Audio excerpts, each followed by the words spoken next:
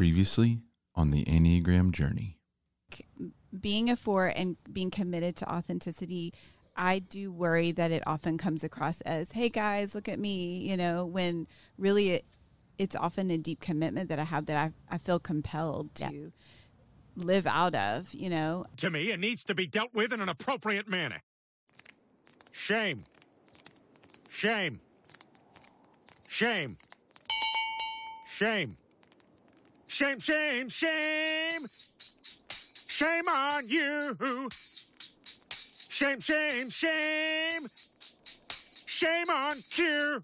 This was serious, but it turned into something fun. Thing where a lot of people will say, when you found your number, when you feel like kind of squeamish. And I'm like, oh no, I love that I'm a 4. Right. It was great. But the thing that really got to me was that piece. Because I was like, there's never been, or I have never experienced language that described how I have felt since I was a little girl. Welcome back, everyone, to the Enneagram Journey podcast with the Enneagram Godmother, Suzanne Stabile. Today's guest is Curt Thompson, Enneagram 4, author of 2 incredible books, one that you may have heard mentioned a time or two here on the podcast, The Soul of Shame, and his new book, The Soul of Desire. We're going to talk about both of them. We're going to talk about confessional communities and the 4 questions we should be asking ourselves. We're going to talk about languishing and longing. Before we talk about all of that, we're going to talk about the Enneagram Journey Toward Wholeness book and podcast tour. Next year, 10 spots all over the country. Suzanne is going to be teaching all day on Saturday, and the Friday night before, we're going to be having a live podcast. Stops include Portland, San Francisco, Houston, Dallas, Austin, Denver, Richmond, Charlotte, Kansas City, Birmingham. Come out, join us. All those dates and locations and more information will be available on the Enneagram Journey website, as well as lifeinthetrinityministry.com, where you can sign up and get your tickets and join in the community. It's going to be a great time. And now, let's hop in for a great time with Suzanne and Curt Thompson. Hello, Suzanne. Hello. Holy Tololi. Looking back on my years at Telemachus, I have 3 or 4 things that I'll treasure always, and meeting you is certainly one of them. Oh, my goodness. My word. What a very kind thing to say. Thank you. Totally true. I can tell you the chairs we were sitting in, you know how people say, I don't feel seen, or other people say, I see you, or, that whole language. I don't use that language generally. But that day, I felt seen and known by you. I've told Joe that over and over. Wow. Now there's a way to start a conversation. My goodness. Well, can I just say, I'm just so, it's such an honor to be invited to do this with you. I mean, heavens. And I'm thrilled to have the chance and to learn from you and to kind of explore this stuff that we're doing together. And there you have it. I'm just really grateful to be here. So thank you for inviting me. Thank you for saying yes. I've already told you that it was an honor to get to read the manuscript for your new book. And I kind of want to talk about shame first, and then we can move into that. I got out the manuscript this morning. When I got it, I ran it off because I'm a paper and pen gal. I don't use my computer unless I have to. And I got it out to look at it yesterday, and I wrote so many notes of things that rang true to me. And so in case anybody hasn't heard about your new book yet, I also think the cover is beautiful, by the way. I just turned around and looked at it again. Okay. Can I just say this? I just want to say, I am so stinking proud of the book, like just the book, like Right. the thing. And I can say this unabashedly because like I had nothing to do with it. Right. I'm not that like, that's not my, that's not my lane. I was InterVarsity Press is, I mean, the folks there, their market, their design team. I was amazed. I was amazed. I tell you, that is a beautiful cover to say the soul of desire. It's a beautiful cover. Yeah. And I have so many things I want to talk to you about in terms of connecting shame to the Enneagram and desire to the Enneagram and room for all of that. One of my favorite stories that Joel edits this, so he may take it out. But one of my favorite stories. Hi, Joel. Hi. Nice to finally meet you. I loved your book. I haven't read The Soul of Desire yet, but The Soul of Shame was very eye-opening to me. All right. Well, the story he's going to tell us is actually Joel's story. So perhaps he'll be willing to tell it, because Joel's an Enneagram 7. And after thinking, I don't know anything about shame, I don't know what you're talking about, and then reading your book and recognizing that actually he knew a lot about it, he just didn't know how to name it. Joel, tell him what you said, please, to me or to Whitney. You said to the inner circle, I can hardly wait. Yeah. So I went with the double dive. I read The Soul of Shame and then followed that up and chased it with Shameless by Nadia Bolz-Weber. And, and so then with my Monday morning group, I told them, I was like, man, I'm so excited for the next opportunity I have to deal with grieving. That's what it was. And I was like, I can't wait to get to grieve in real time. Like I'm all jacked up about it because I'm going to crush it this next time. I'm not just going to carry it around for forever. Right on. It's fascinating. It's just fascinating. My first question for you is, before we start to parse this out into Enneagram groups, do you think it's possible that you could not have written these two books in reverse order? That shame and all that you have been able to pull together, articulate, understand, share about shame had to come first? Or have you always had the soul of desire in the back of your head as an author? And have you known that that was coming? Well, my answer, I'll just tell you a little, just briefly about the process. I signed this, InterVarsity Press offered me a 2-book deal when I did The Soul of Shame. And of course it was flattering because like you're an author, like, well, like, I don't know if I'm an author, but at the time you've written a book and like, who knows? Oh my, a 2-book deal. That's just be awesome. I wish somebody had alerted me and said, hey, Curt, if you sign a multi-book deal for anything, it's always a good idea to know what your second or third book is already going to be about. I'm thinking about like recording artists who've signed multi-record deals and like they got 10 songs and that's what they got. And they do one album and now they're like, well, we need like in 15 months, we need your second album. Like, but I don't got any songs. Like, I know, like, so now I got to like make stuff up as I go because I have a contract to fulfill. And of course, InterVarsity Press was completely, they were kind beyond measure. There was no pressure. There was no nothing from them. There was no deadline.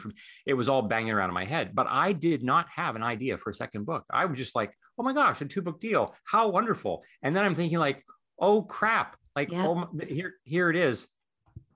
It probably took me the better part of 3 years to finally gain traction on what the topic was going to be, like to really for it to kind of crystallize and become clear. And even as I began to write it, it was not fully formed. Even as I began to write it, I think to answer your question.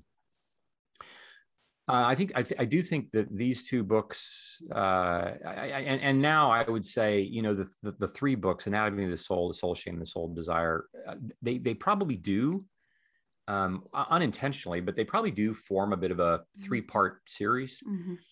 And I know that the writing of The Soul of Shame then led to me having to work through a bunch of stuff that the book talks about, but that I hadn't actually worked through. So it's like, oh gosh, I'm just going to stop writing things, because you know that like the poop is going to fly after you're done writing it. Yeah. And so then I think I did have, this about 4 years ago now, I had this encounter in Pasadena with Mako Fujimura, in which no small amount of the imaginative work that became The Soul of Desire started to, I think, mix together with my own, where I was in my own journey at the time. In this time, I've laid to rest the third of my 3 brothers who died from cancer. I have had some, I was in the middle of a professional development, strangeness, crisis might be too strong a word, but trying to figure some things out that I wasn't. All to say, there were parts of me that were probably somewhere between the ages of about 4 and 15 years of age that have shown up in the last 5 years. And in many respects, The Soul of Desire became kind of a working out of a lot of that stuff. And I'm even literally, like, in the last 6 months to this day, there's stuff that is happening such that I would say it would appear that the progression of how these books got written was a reflection of, in no small part, some of my own personal journey toward healing. And what I can say is that I really do believe that The Soul of Desire is, upon reflection, again, without it being intentional ahead of time, provides like an even more robust response to the last part of The Soul of Shame, where we talk about the cloud of witnesses and we talk about community, which all I think is absolutely necessary, but not sufficient for the conversation. Because I think that we, like community, yes, we were made for that. And it becomes clear we were made to make things. And this notion that we weren't just made to make things of mediocrity, like we long to, whether it's relationships, whether it's artistic expression, whether it's curriculum, whether it's schools, or whether it's furniture, or whatever it is, right? Whether it's, your podcast that right now that people are going to listen to and are going to be moved and touched and changed. Whether it's like the whole body of work that you do, Joel, the whole, as you produce this, like there is an artistry to all of that is a reflection of what it means for us to bear the image of God. And there's so much about how shame wants to operate out of this, and the way we want to tend to respond to it typically. From a left hemispheric, I'm going to fix, diagnose the disease, pathologize it, treat it, solve it, move on to the next thing, keeping it, as opposed to I'm going to be present with it. I'm going to be with you. And in the middle of our presence,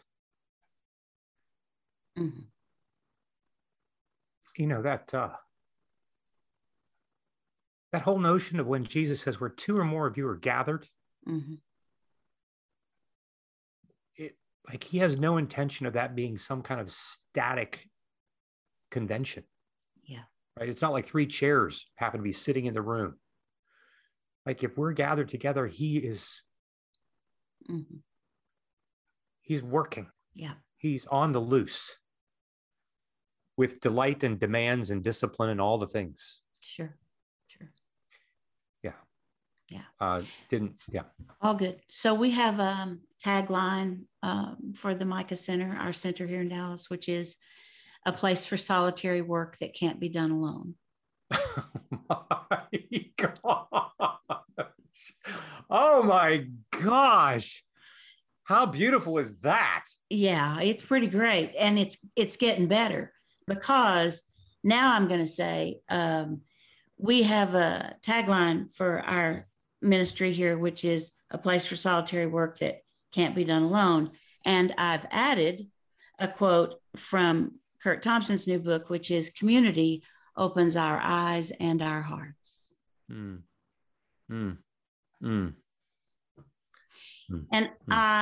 in reading that line, was aware that sometimes I have oversold community as a place, a group where someone holds your feet to the fire. Because you know, we make all kinds of promises to ourselves about work that we're going to do that we then don't have the discipline to do.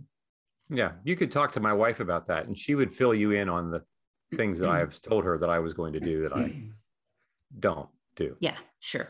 Well, you know, everybody's going to read the Bible starting on January 1st, and then they get to Leviticus and they're not. So everybody does that, and everybody joins the Y to lose weight on January 1st too. It's a big day.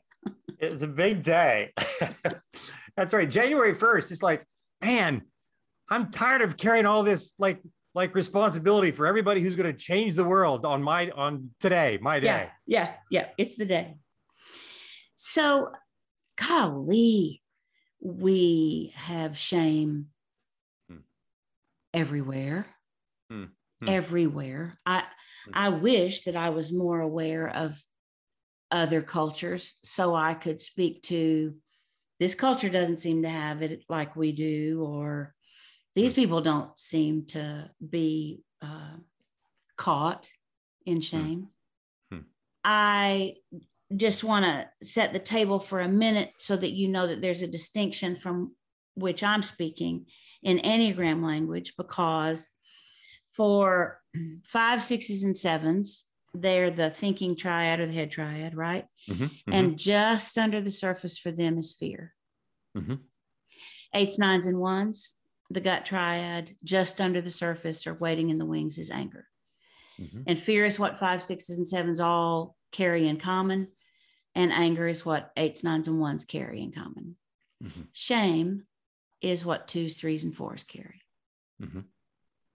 And, you know, I'm a card carrying average 2 most of the time.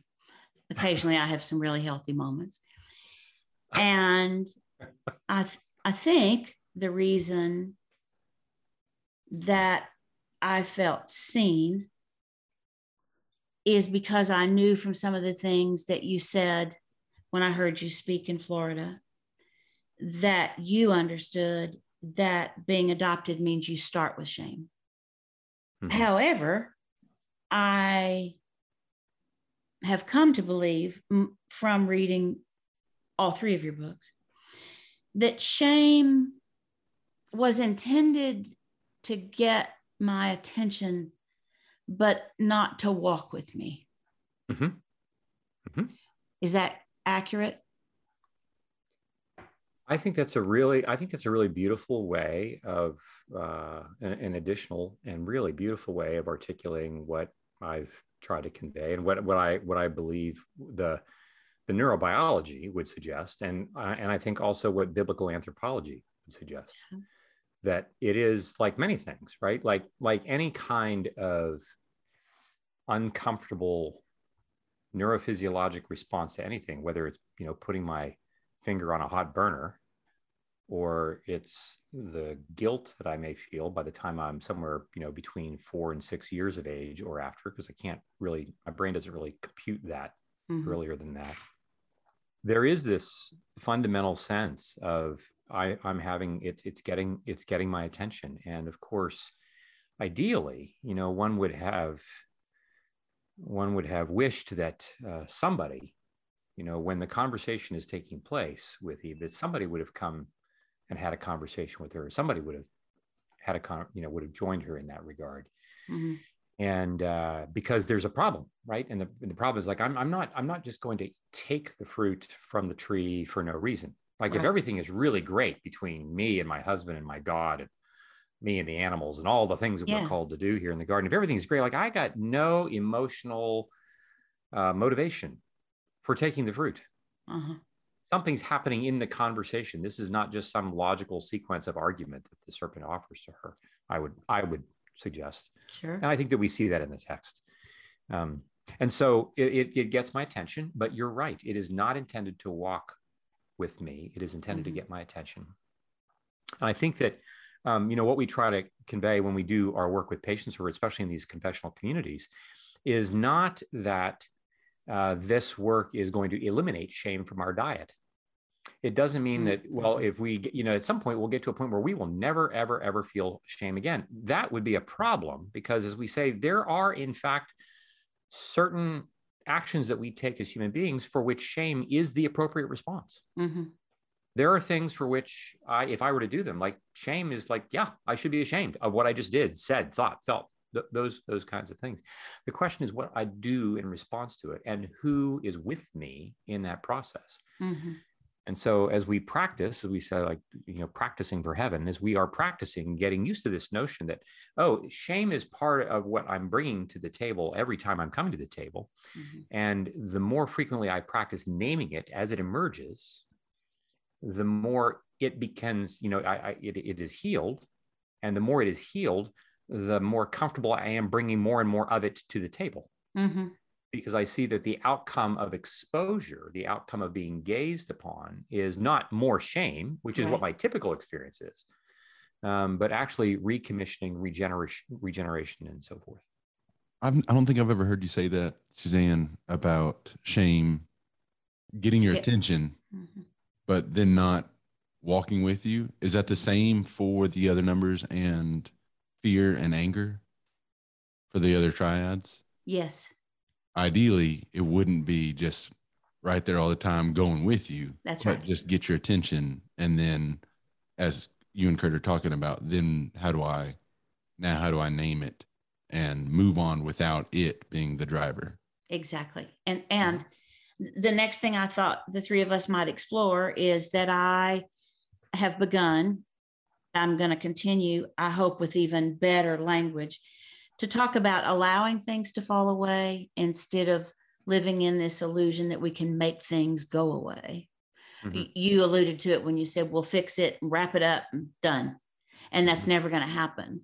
Mm-hmm. But once we get into a position where we feel like we're in control of anger, fear, or shame, that is very problematic because it energizes it, right? Mm-hmm. And this allowing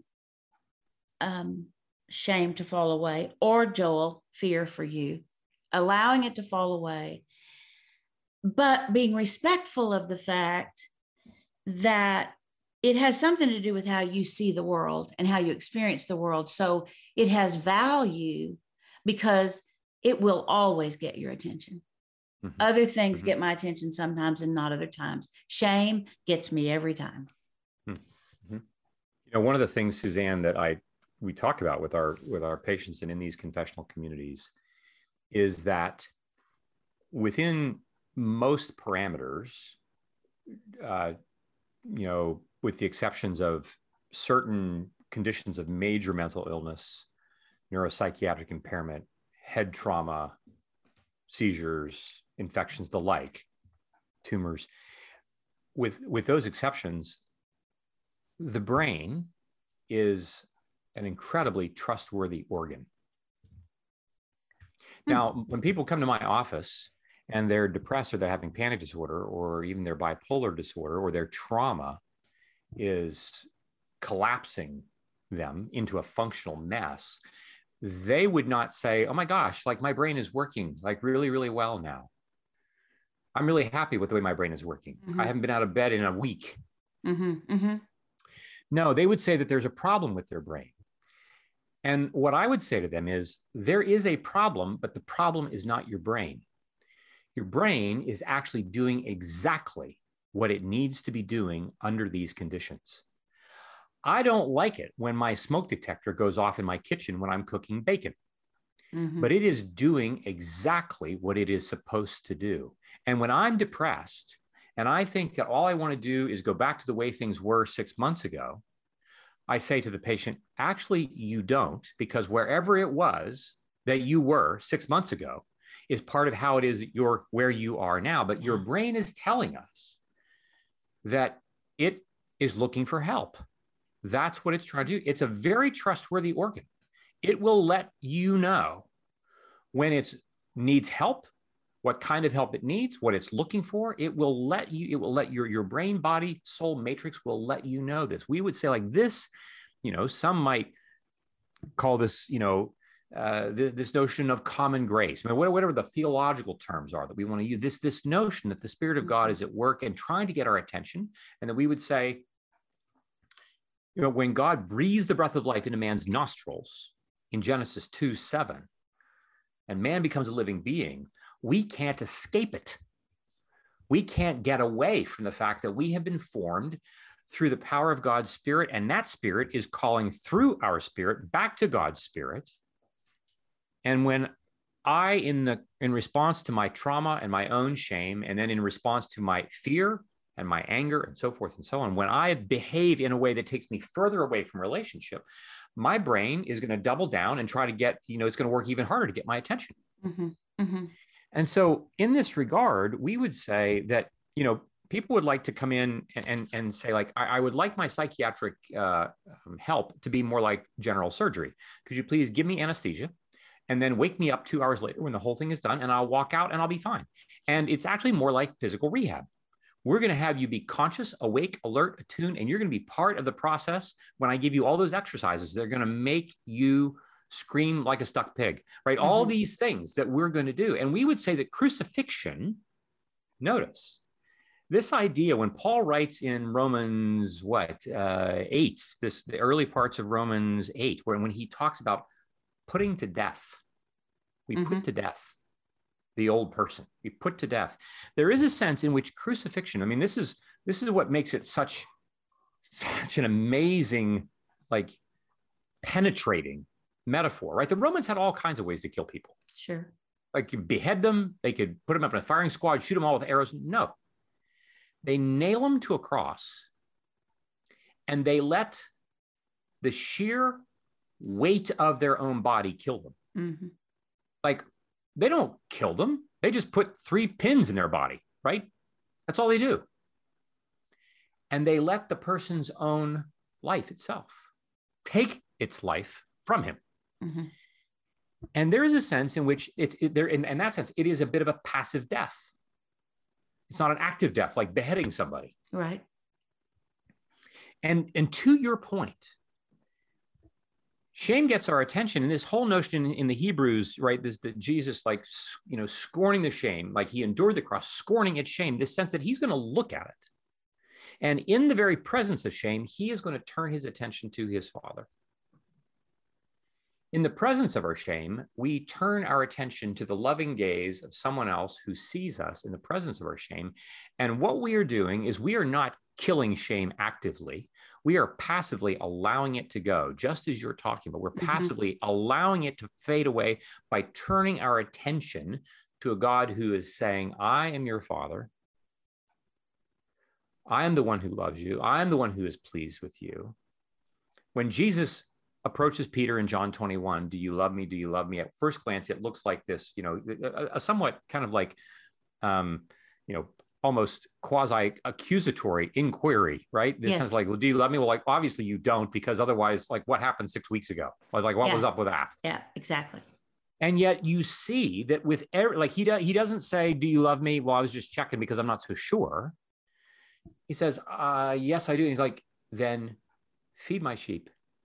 Almost as if he's saying, I want you, like, we're bringing your shame out and here in front of everybody, right here in front of all the gang. Yeah. So we all know what we all know. So nobody's wondering, and what do you think about Peter? Like how's he going to lead, right? No, we're going to make it public. And now I want you to start to pay attention to me because I have work for you to do. Mm-hmm. A lot of it. I want you to turn your attention to me and the beauty that I have for you to create in the world. I don't want you going back to your fishing boat. I want you to come with me. And in that moment, we learn that our shame, literally and neurologically, like neurobiologically, those things that have evoked shame in me historically,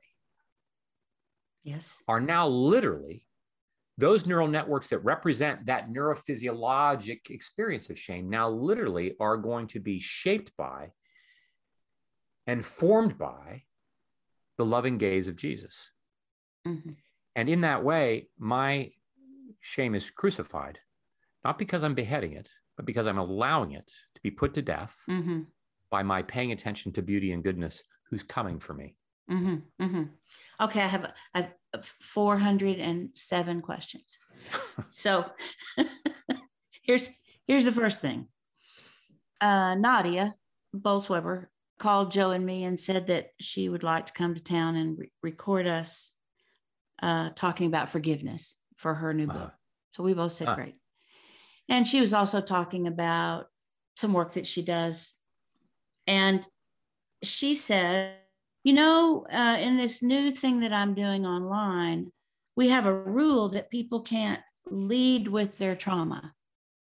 It's a community that meets for chapel, and you don't get to introduce yourself by your trauma. Mm-hmm. And she said, so I kind of would like to explore that with you too. I said, great, but you need to know that it has been my lifelong struggle to not introduce myself in this way. Mm-hmm. Hi, my name's Suzanne. I was adopted because my mother didn't want me. I was a foreign exchange student at 16. I was sexually abused, gained a lot of weight, never lost it, struggled with weight my whole life, married the wrong person, divorced, remarried to a Catholic priest. We were both excommunicated from the church, And by then, people don't want to shake hands with me anymore because it's gone on way too long. And first, they don't want me to touch them any longer. And then they don't want to hear anymore. Yeah. And what I realized about 15 years ago is that because of my perspective of being in the world, my ongoing, always and forever struggle with being adopted, and my Enneagram number, I do all that. So if you're going to go away, you'll go now. Right. I get you. Like, I don't want you to find out anything later after I've grown in a relationship with you. So if these are the things that make you leave, then go now. That dog will hunt. Yes, it will hunt, right? Right. Absolutely. I get it. Like in my own story, like I get it. Yep. So one of the things that happened the first time I read The Soul of Shame, not the fourth, I just, I don't know what to tell you. Well, we're all being honest. I just read it the one time. I didn't need a fourth. Yeah, right. Thanks, Joel. I like your attentiveness to the text and all the things. I also, however, I did get both the digital and the physical copy. Oh, so okay. There we go. Right. Okay. Yeah. And you could always have Suzanne just like photocopy, and like then you can have the paper, and then you can read it that way too. Oh, we are super against that. No, but we have to purchase our own copies of things. Okay. We don't photocopy books. We talk about shame and your work all the time, and here's why. Any good self-awareness work is going to be accompanied by shame. I'm convinced of that. The problem is that there are people like Joel who, because of how they see the world, don't know where shame is residing in themselves or in the way of being in the world. And you were able to articulate that.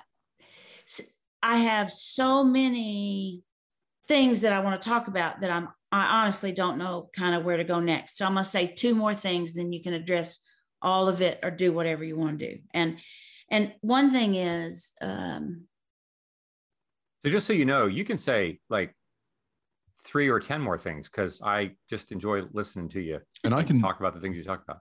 The thing that I'm most grateful for, what's most important in my life right now, is being the best parent that I can be, and husband, and all the things that I'm learning about shame, and doing my best to not pass it on my kids or on my wife. All the little things. Whitney had already started teaching me about certain phrases that I would say to the kids around body image, and that I was saying about myself, that she's like, here's what they're hearing.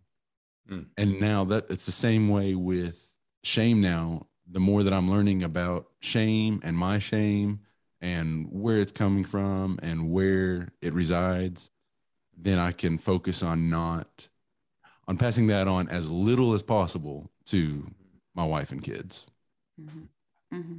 And the beautiful thing too is, Joel, that even, I mean, the more work we do at becoming aware that shame is in the room and active, even when it happens, if I'm practicing becoming aware, I'm much more likely then to be aware when shame somehow, invades the conversation. At which point I can then say, oh my gosh, I want to repair this rupture that's just happened. I'm going to go back and do that. And that is really problematic for evil. Like, more than anything, evil does not want us to be aware of things, because as soon as we're aware, it's just that much more aware of how numbered its days are. And so even when I make mistakes, right? This is the thing. Jesus is not worried about the mistakes that we make. He's too busy getting on with saying, well, let's repair the rupture, right? Because remember the whole Good Friday resurrection thing, like the deal is done. We just now need to live into it. So this is what I want you to do. Let's live into it, right? Evil would love me to make a mistake and then grovel in it, turn away from it, feel bad about the fact that I knew I should have done that differently. I didn't do that differently. Jesus is saying, well, of course you didn't do that well. Like we knew this from the beginning, and we still made you. Like, we knew this was coming, and it's okay. I'm not worried about it. Let's get on with the business of repairing so that we see even more beauty emerge than was present before the rupture ever occurred. You started early on in the conversation. You mentioned the importance of presence. We're talking about allowing and awareness. And the time to be aware is in the present moment, and the importance of just being present. And as far as the Enneagram and helping 3, 7s, and 8s be in the present moment and not in the future, 4s, 5s, and 9s being in the present moment, not the past, and at 1s, 2s, and 6s to be intentionally in the present. I think that's a full day workshop that you need to start writing out. Well, I'll start right now then by saying that I think 1s, 2s, and 6s need to be fully aware in the present, but they need to be aware of themselves, not just other people. Because that would be full awareness. And one of the most fun things that I think the three of us, fun is probably not the word.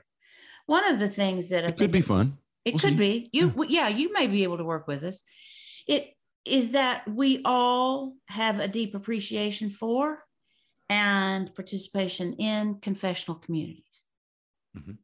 I wrote that term down. I've never heard of that. Right now, Whitney she's got an email going out to couple by couple that we know that live in our general area of getting together every other week. For what I'm pretty sure is what you're talking about. Yeah, I'm pretty sure it is too. You don't know about me probably that I grew up United Methodist, and I was asked to teach theology, social issues, and social justice, but it was a theology class in the high school where I started teaching a Catholic school. So I went to get 18 hours of theology from Perkins School of Theology so I could be appropriately credentialed to teach this really cool senior theology class. And in that process, I kind of got absorbed into the Catholic Church. So I was Catholic for 10 years. Joe loves to say I was Catholic just long enough to get him, but that's really not how all that happened. And when I first went to confession, it was so freeing for me. I went every day. Yeah. Every single day. And finally the priest said, Suzanne, you can't come back for 2 weeks. Your penance is you cannot come back for 2 weeks. Because I was getting my forgiven and free, as Bob Dylan would have said. I was getting that from confessing every day in the community of 3, if you count the fact that God was present with us, right? And I literally had never felt anything like that before. Right. Well, I mean, and I highlight in this book that, when we talk about confessional communities, where that word, its usage is not limited to, the confessing of sin. What we're really to confess is to name what is true about my life and about the world. And that is not just limited to my brokenness. It's also limited. It also includes my longings. It also includes what my desires are. And of course, this is tricky for us, because if you ask anybody, well, what do you want? There are going to be a range of different responses, a range of different comfort levels in even responding to the question. What is my desire? Well, I didn't know I was allowed to have desires. Or, well, I'll tell you what my desire is as long as I know that what I'm telling you is the right answer to the question. What are the things that I'm supposed to, that God wants me to want? And I'll answer that question. And for many of us, the answer is, I'm not really sure. I don't know. Because my trauma and my shame and all my other coping strategies, my fear, all the things have so either truncated or so buried my desire, because it's so entangled neurobiologically with my shame, that I can't access it. Like, I really can't that quickly. Now, it doesn't mean that I can't ever access it, but I am more likely to access it in the context of a community in which I'm beginning to name other things about me, especially my shame. Because if I name the things about me that are ashamed, those things necessarily, the neural networks that represent that experience, are also going to pull with them, as we untangle that, those long dormant desires will start to emerge. And they do so indirectly as a function of what it means for us to tell my story more truly. And especially, but it doesn't do so always just because, I now feel free to say what I want. It continues to be a function of other people asking me, what is it that you want? What is it that you want? What is it that you want? I need help. I need help from someone else to help pull my desire out of me and onto the table.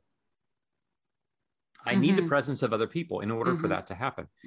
And that becomes, an early step in the creative process of what is it that I now want to do to move toward this thing that I desire? What are the risks that I'm willing to take? And how can I begin to take those risks because I'm less frightened, because I'm in a connected community wherein which I've come to know what it means to be seen, soothed, safe, and now secure to go out and do the hard work of taking risks and making mistakes, because I can come back to this community where I can once again be seen, soothed, and safe.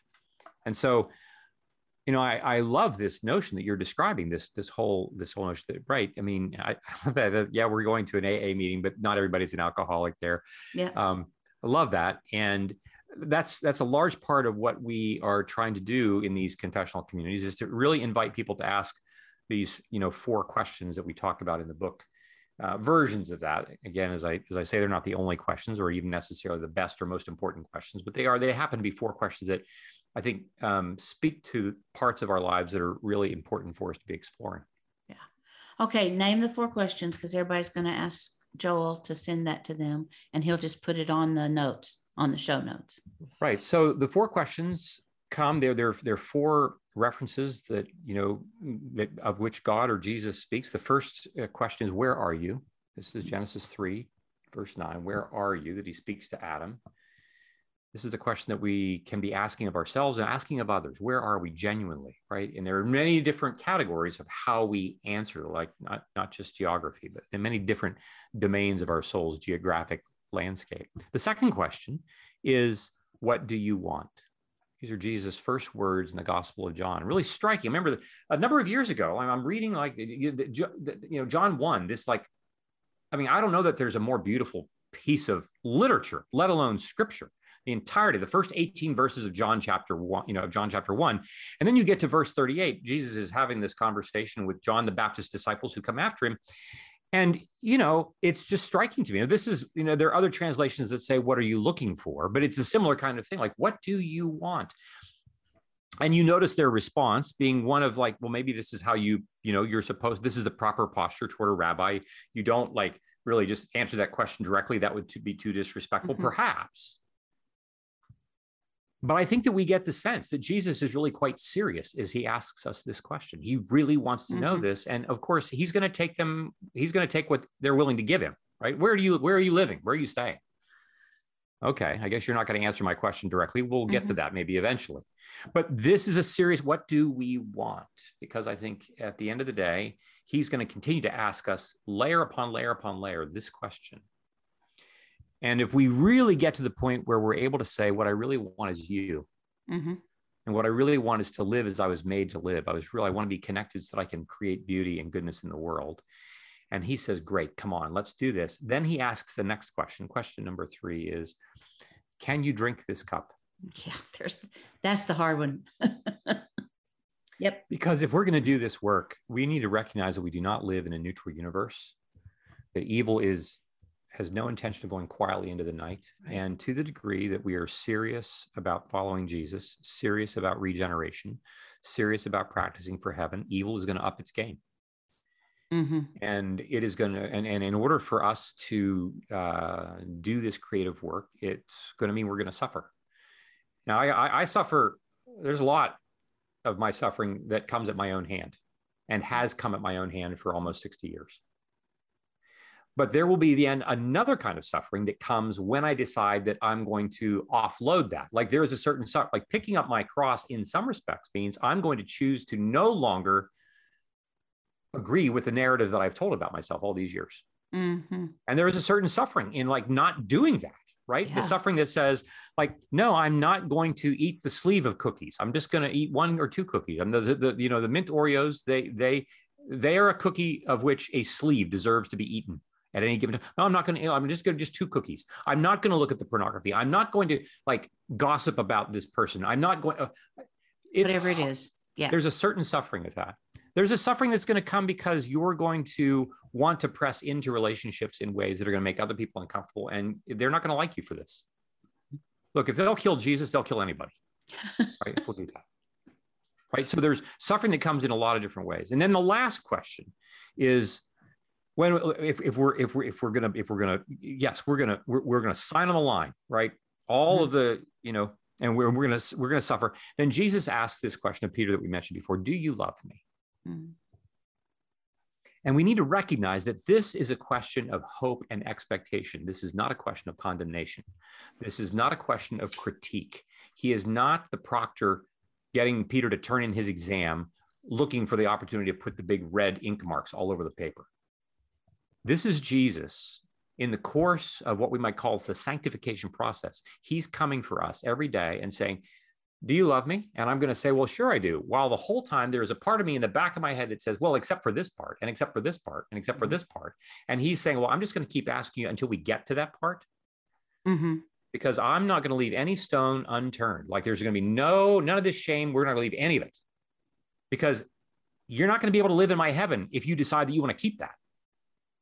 So I'm coming for all of it. And so that whole notion of do you love me is really then followed. This is what we must remember, is always follow with, I have work for you to do. Feed my sheep. Yep. Create your podcast. You said, I hate it when somebody starts with that with me. It's like when somebody says, well, you said, I think, oh, what did I say? So just so you know, you wrote this, so it's edited. Yeah, okay. Different deal. God sees us not as problems to be solved or broken objects to be repaired, but beauty on the way to being formed.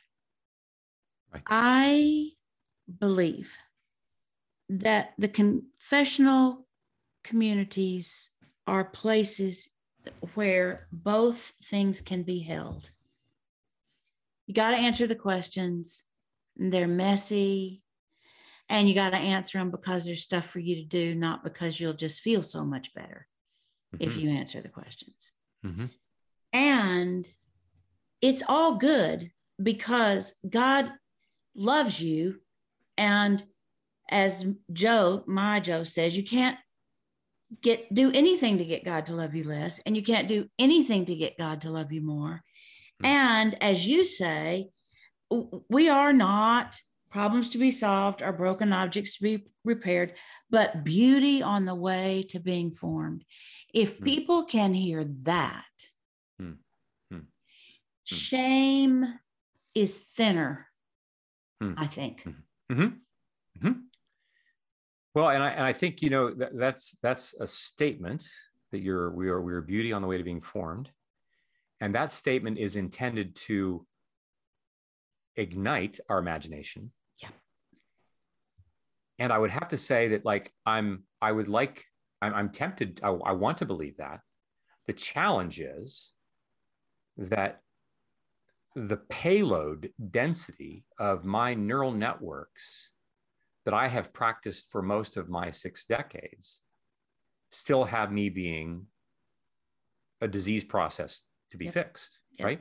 And so this is where, again, the confessional community in real time and space becomes the engine that's going to pull the train, because it's not just a theological or anthropological idea that we are beauty on the way to being formed. I can only know this viscerally in my chest by looking at you, looking at me. And I'm going to have to, I have to let myself be seen by Suzanne and by Joel, and allow myself to live in that moment, and let my brain, let it take up residence in me. You know, one of the things that we do in our groups that we will frequently do, you know, people will have a moment where of you know, being seen. And we see that it's happening. And when we see that it's happening, one of the things we'll do, we will pause and we will say, I just want everybody just to sit with this moment. We're going to do this on purpose. So to your points, what was it? 2, 6, and 7, like we have to be someplace on purpose, right? We're going to be present 1, 2, to 6. our, right. Every number, but 1, 2, 6 right now. Yeah. Right. 1, 2, 6. Right. We're going to be present to this moment because I want you to pay attention to literally, I want you to encode this. And tonight and every day for the next 7 days until we come back again to meet next week, I want you to take 5 to 10 minutes, quiet yourself, close your eyes, and I want you to replay this moment. I want you to write it down. I want you to describe it. I want you to describe explicitly, where in your body do you feel it? How do you feel the relief coming? How do you feel like, whose gaze is looking at you that you're finding, whose tears are, like, I want you to ingest, digest, metabolize this. We ingest in a few seconds, we digest in a few hours, we metabolize for the rest of our life. And this is the way that we are formed. And it must be done in a way, when I'm doing it in a community, like this notion that, you know, shame, you know, if you were, I say, like, if you're standing on your sidewalk and you look up, this would be odd, I realize, but if you were to look up and to notice that you're being approached by an empty little red radio flyer wagon at 3 miles per hour, you would simply put your foot out and stop the wagon. If you were standing on a railroad track and you look up to find that you're being approached by a locomotive at 3 miles an hour, you couldn't do a thing about it. But it's not the velocity. It's the mass. Shame is like a locomotive. It's not like a red wagon. And in order to stop that, we need a bigger train. And the bigger train is the community and the embodied experience that we have. This is the body of Jesus. This is the body of Christ. This is what the church is intended to be about. We form each other, not just theologically or in the abstract. We literally form each other in our embodied presences by taking in others' gazes, others' words, others' nonverbal, all the things that then go on to help make Romans 5, 6, 7, and 8 make so much more sense. First we sense, then we make sense of what we sense. And if we try to do it the other way around, ultimately, if we don't sense it, it won't functionally make sense for us. Sooner or later, we'll even decide that, like, yeah, the theology doesn't make sense. Mm-hmm. Well, it's interesting because I journal. I'm a journaler. And we started this conversation with me telling you that I felt seen in Florida when we first met. And I journaled about that.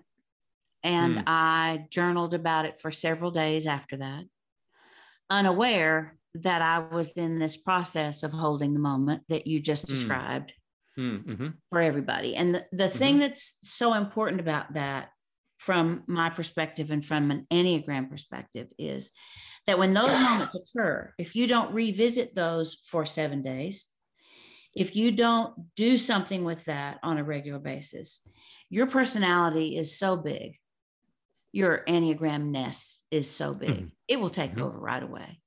Right. It will pull you right back to where you were before you got together that night. Right. It just, that it is that big. It seems to me. Yeah. You and I were writing books during COVID, which kept me very busy. And by the quality of your work, I'm suspecting you too, because you wrote a fine book. And thanks. Other people didn't necessarily have a project like that kept them tethered to something that had a future and a present and a past. And Laura, who works with us, sent me an article one morning, and she said, I think this is what I'm feeling. And it was about languishing. And languishing didn't seem to have a future that looked like it had value to me, like longing does.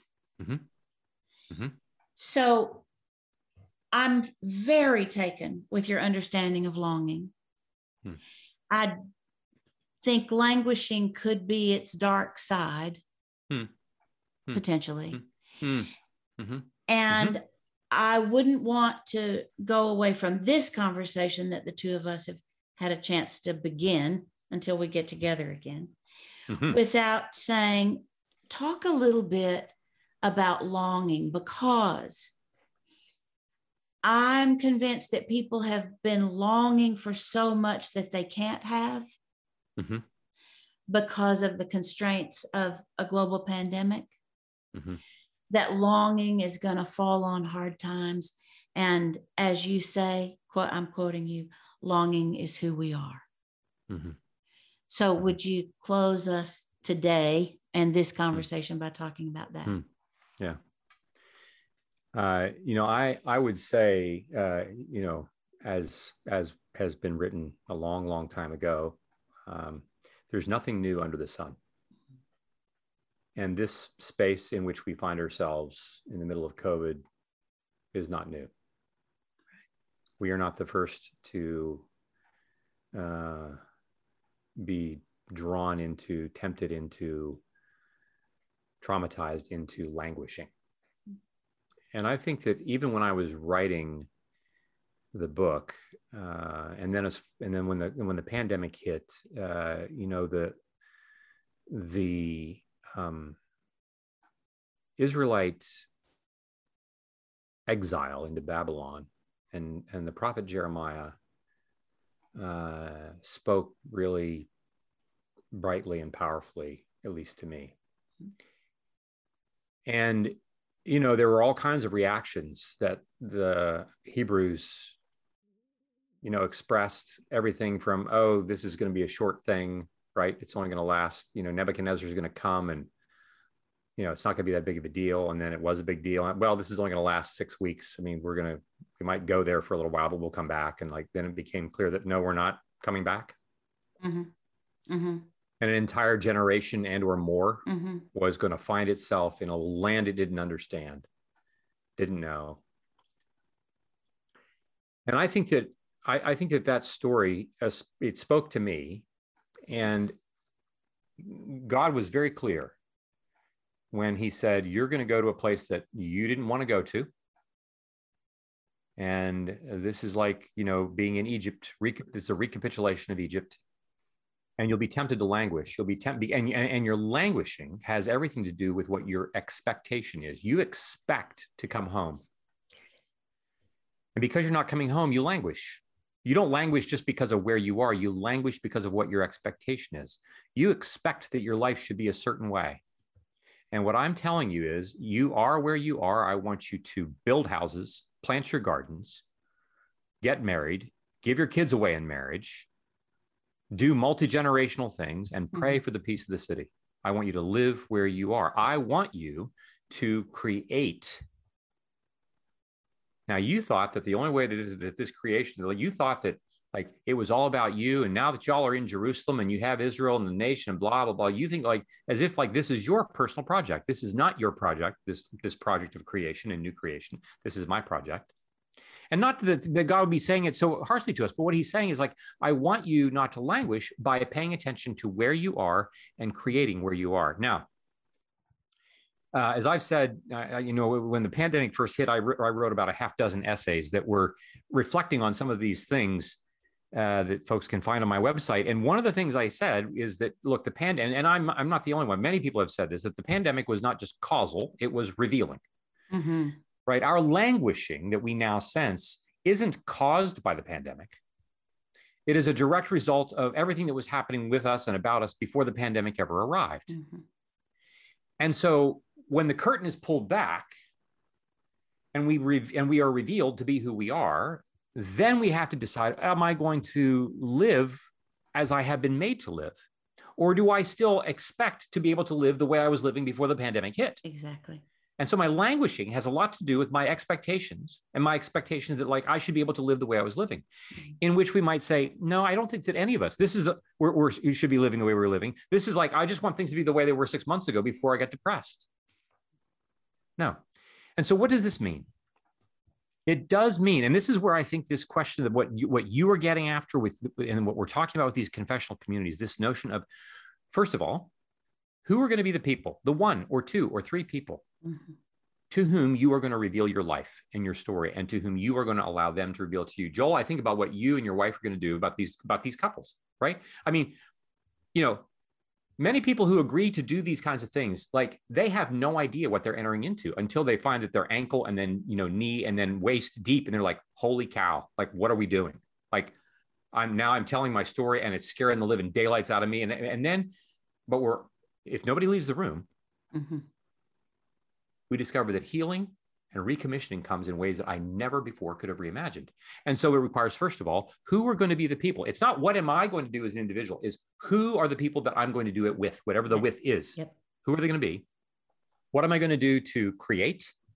And you might say like, gosh, I don't have any energy to create. I'm not thinking like, well, if you were to tell your story to someone else, and we have this kind of storytelling liturgy that we, have for these confessional communities, but if you were to tell your story to someone else, you would actually be creating something right then and there. Because I can guarantee you that if you have a listener who's paying attention to you in the way that we're encouraging people to do that we talked about in this book, I can guarantee you that what you think your story is going to be transformed by the very act of your telling it. Yep. And in that regard, new creation is already happening because the Holy Spirit is in the middle of this. You are not doing this by yourself. Mm-hmm. And so I'm actually really quite hopeful, and we would say like, bring your languishing to the table, bring it to the room, and say, I'm languishing. And then we're going to start to ask some questions. Well, tell me where you are. Like you say, I'm languishing. Well, what does that mean? What does it mean that you're languishing? That's a word that you're using. What do you sense? What do you image? What do you feel? What do you think? What are you doing every day with your, like, what are you getting out and exercising? Are you going to your neighbor's house and saying, is there anything that I can do to pray for you about? Mm-hmm. Right? Carl Menninger, the famous psychiatrist from Topeka, who was a believer, when asked for his depressed patients, what's the first thing that you tell them to do? He said, the first thing is, if you're depressed, you leave your house, you go off your porch, you go find somebody else who's less fortunate than you, and you ask them what you can do to help them. And that's going to change your mind. Yep. And so we want to know who are the people that we can then be connected with whom we can ask these questions. Yes. In which we can begin to create. And also recognizing that neuroplastic change does not happen overnight. The Hebrews went to Babylon for 70 years. They didn't go for 70 days, not for 7 weeks. They went for 70 years. Look, I'm discovering things in the last 12 months and I'm thinking, what the heck? Why am I only learning now at 58, 59? Like, why didn't I learn this when I was 18 and 19? Like, there would have been so many other decisions I would have made differently. Like, and you can imagine, I can imagine the Holy Trinity saying, well, Curt, it's a good question. Actually, when you were 18 and 19, we actually did try to have that conversation with you a couple of times, but we noticed that you weren't quite ready then. And we tried again when you were in your 30s and you weren't really quite ready then. And, you know, when the student is ready, the teacher appears. Okay. That's a long-winded answer to your question. It's such a good answer, though. You are a treasure. Thank you for sharing time on our podcast. And I know that people are going to respond by saying, we want more. And you've already said we can do more. So it's just a scheduling matter now. Yes, ma'am. But thank you for your time today. Thank you for your new book, The Soul of Desire. Thank you for The Soul of Shame. They are companion pieces. I am so thankful that nobody warned you not to sign a 2-book deal. Oh my gosh. What a beautiful thing to say. It's a gift for everybody. Thank you. Blessings, friend. Can't wait till next time. My pleasure.